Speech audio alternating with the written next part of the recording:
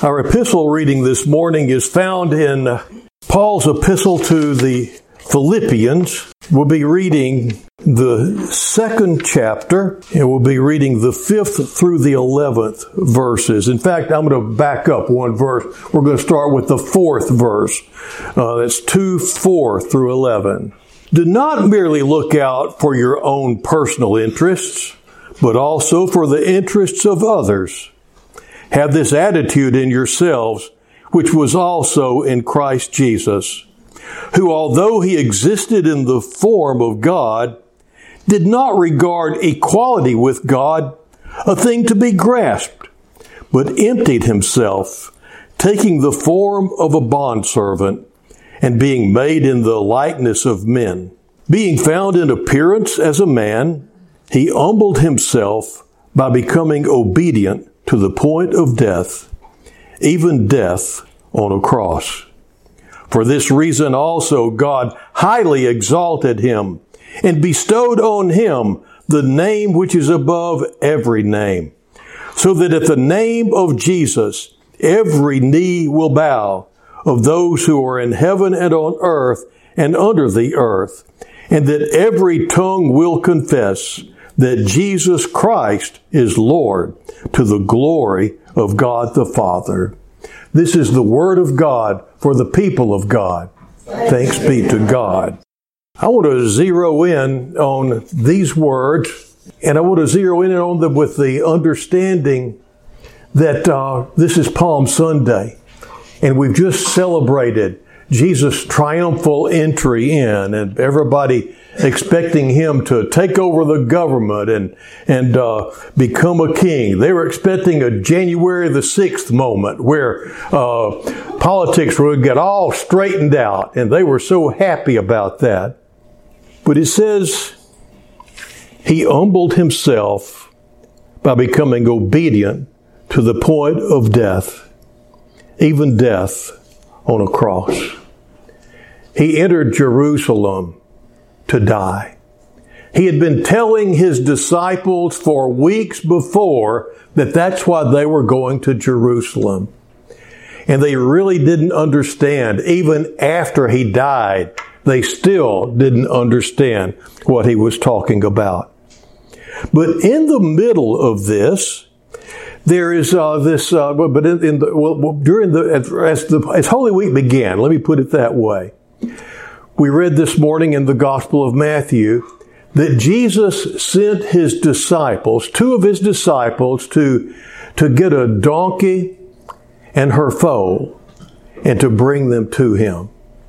He sends two of his disciples and they obediently go. And that's I think that the thing that links these two passages is the fact that they went in obedience to the Lord into something they didn't know what they were getting into, really. He told them, you may wind up having somebody question what you're doing. And if so, you just tell them the Lord has need of them. And we read in the other Gospels that they were challenged. What you want this donkey? And said, the Lord has need of him. And they let him go. And I think that we see in this little snippet here where it says, the disciples went and did just as Jesus had instructed them. As they did that, as they obeyed the Lord's command, everything fell into place just as he said that it would.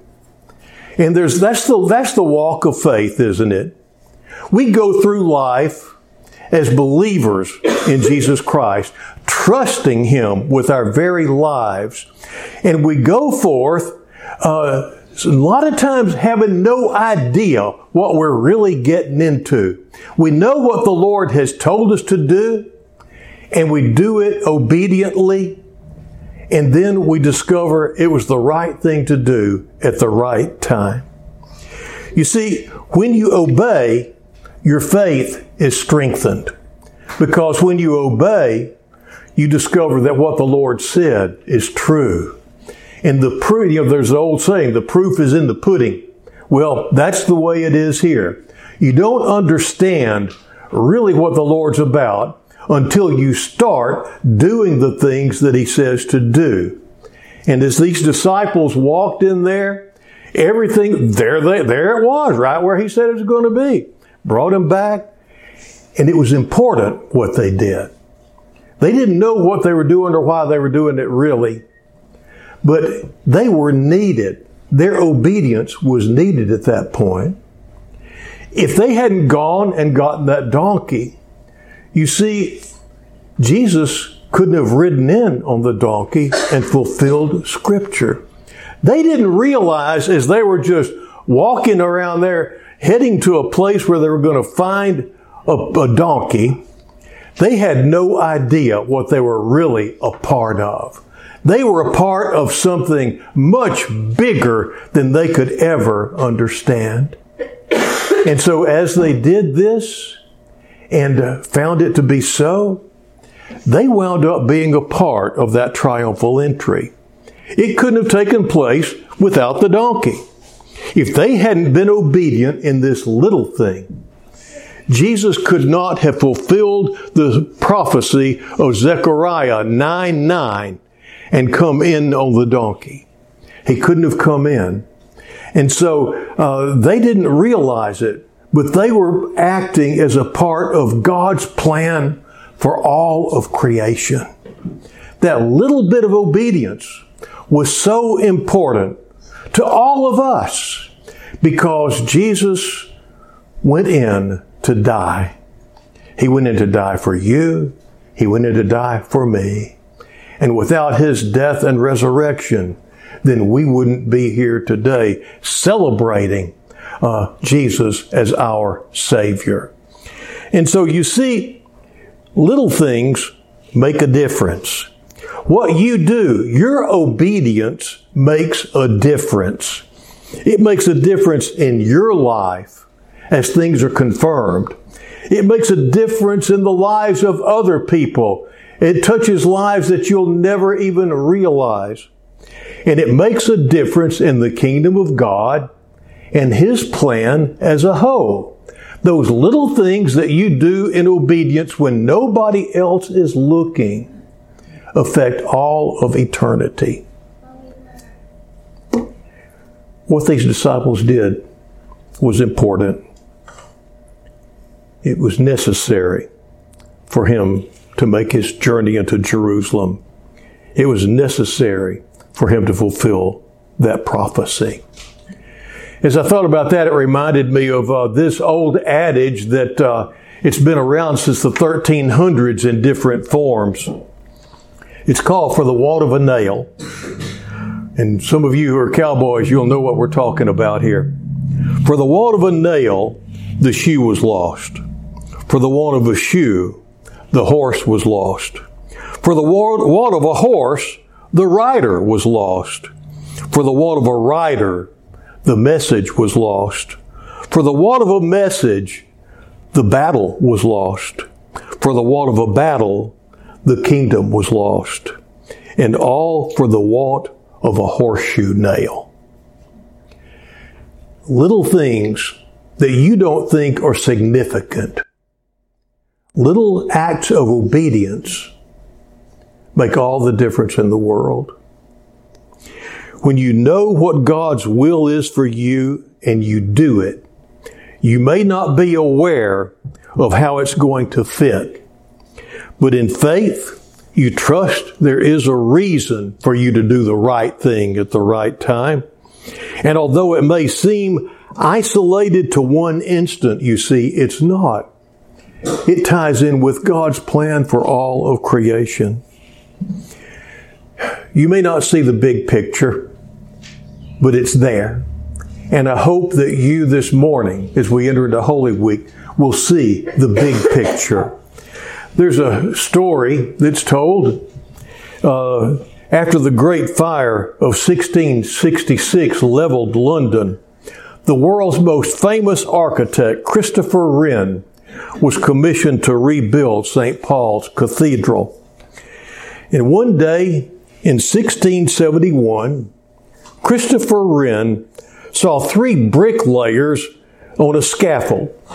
One was crouched, one was half standing, the other was standing tall, working very hard and very fast.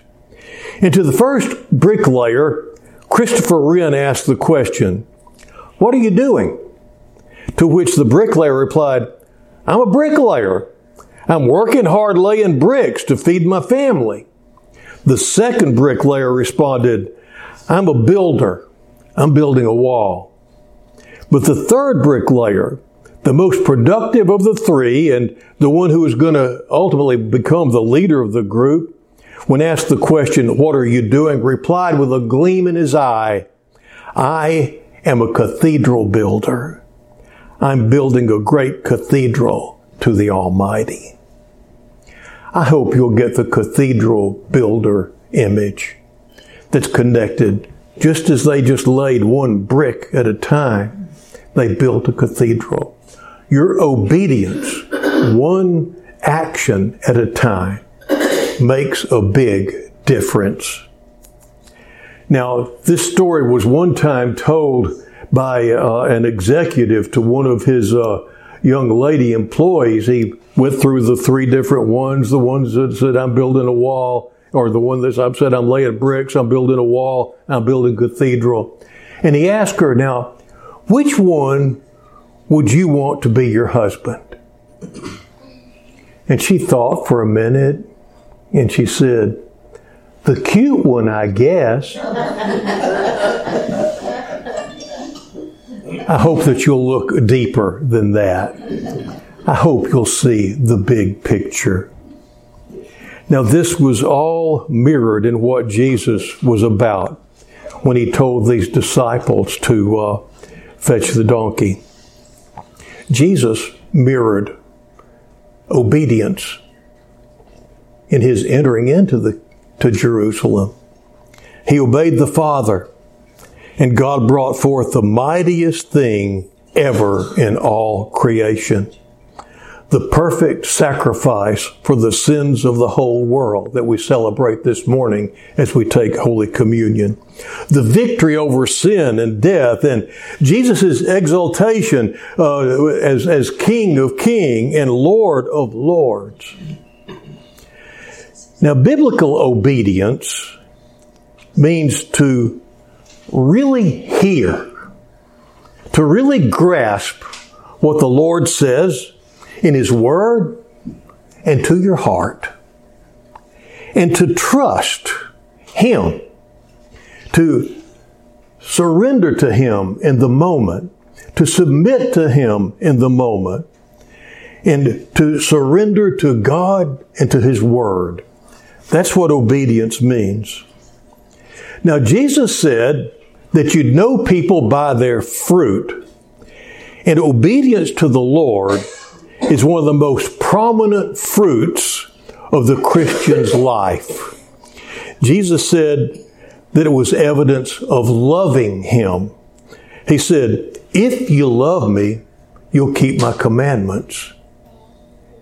And the thing is, you see, obedience doesn't bring salvation.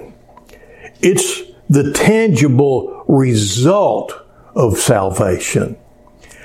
It's not always easy.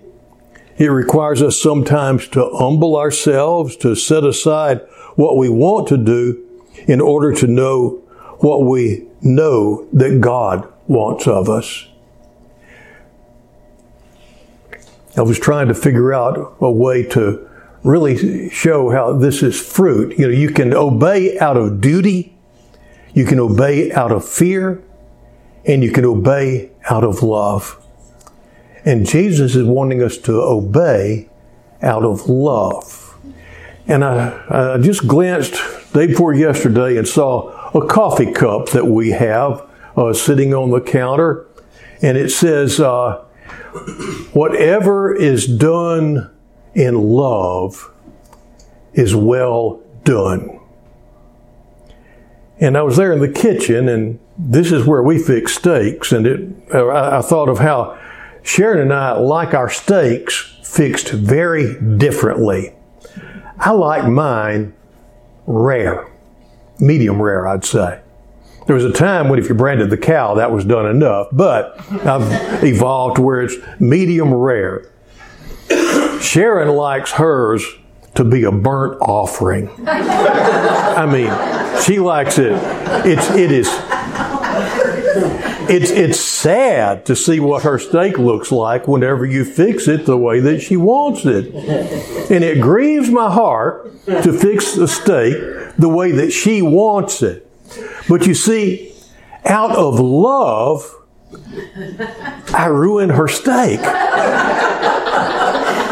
It hurts. It's a little shriveled up thing. It's sad. I mean, it's not quite crunchy, but it's close. It's sad. But you see, there's some people that they refuse to fix food the way that the other person wants it fixed. If medium rare is the way it ought to be, then by granny, you go get it medium rare. And they would, and you know, I thought about this. It's like you can take Scripture and twist it, just like when, let's see here. W.C. Fields was caught looking through the Bible one time. And he was not a religious man by any means. But he was there thumbing through the Bible, and someone was shocked seeing what he was doing. They said, W.C., what you doing? And he said, looking for loopholes. And this is what a lot of people do with the Bible. They look for loopholes. And if this phrase, anything that's done in love is well done, you see, they'd take that and they'd offer Sharon a medium rare steak and say, according to what I just read, I did this in love, so it's well done. See, they'd see a loophole there. But that's just it. Out of love and out of obedience, and this, do you see, the obedience is a fruit of love. Do you get that? It's not done out of fear. It's done out of a heart that's filled with a love that wants to please the other person. Our obedience to God is done not to avoid His wrath, but to please Him because we love Him. And Jesus said, if you love me, you'll keep my commandments. And that's right. That's right. And he's saying that's the fruit that shows is obedience. So, obedience, it's not always easy. It requires us sometimes to humble ourselves and to set aside what we want in order to do what we know God wants. But there's a joy in our hearts as we offer it to Him. And it expresses our love to Him. And then it becomes a sacrifice of love. Do you see that? Now, in your life, do people see that fruit? Do they see fidelity in marriage, in celibacy, in singleness? Do they see you helping those who are in need as you come across them in your daily lives? Do they see you looking out for the least and the last and the lost as you come across them daily? Do they see it in your honesty, in your dealings in business and in your dealings at home? And do they see it in forgiveness? This is the biggie to me. Do they see it in your willingness to forgive those who have really hurt you?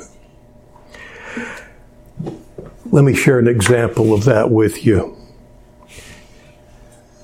Brother Max Caesar was a minister in the what was it called? The Foursquare Church in Los Angeles. And he was Sharon's pastor for 3 years, her freshman, junior, and her freshman, sophomore, junior years in high school, and probably in the 8th grade even as well. But for several years, he was her pastor.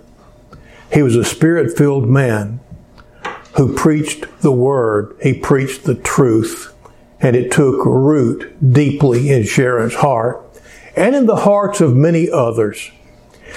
Now, I had the honor of meeting Brother Caesar at one point, a true man of God. He had 2 daughters. One of them was kidnapped and brutally murdered. It grieved Brother Caesar. It grieved his wife. But Brother Caesar, knowing that the Lord has told us to forgive, went to the Los Angeles County Jail, and he sat down with that young man, and he forgave him to his face. Don't tell me that was easy for him to do. It was a love gift to God. But as he did that, it broke that young man's heart. And that young man wound up giving his life to the Lord. And Brother Caesar continued to visit him while he was there in jail. And a love developed between the two of them. And he looked on this man ultimately as his own son. And he loved him, and he did what he could for him while he was in prison. The jailers in the LA County Jail saw what was going on. They watched Brother Caesar as he came and he went every week visiting with this man that had brutally murdered his daughter. And they ultimately asked him to be, when they didn't have a chaplain in the Los Angeles County Jail, to be the LA County Jail chaplain. And for decades, he dutifully went every week and he ministered to the prisoners there in that jail. And hearts were touched one after another by this godly man. His obedience was evident. How about yours? Can you forgive like Brother Caesar? Are you willing to forgive like Brother Caesar? You should be. Because you see, when we were lost, the offenses that we committed against God were much greater than what that young man did to Brother Caesar. And yet, while we were yet in our sins, Christ died for us and offered us eternal life. He offers us love when all we have shown him is animosity and disregard. That's a great love. And how can you do anything but respond in love to that kind of love? In the name of the Father, and the Son, and the Holy Spirit. Amen.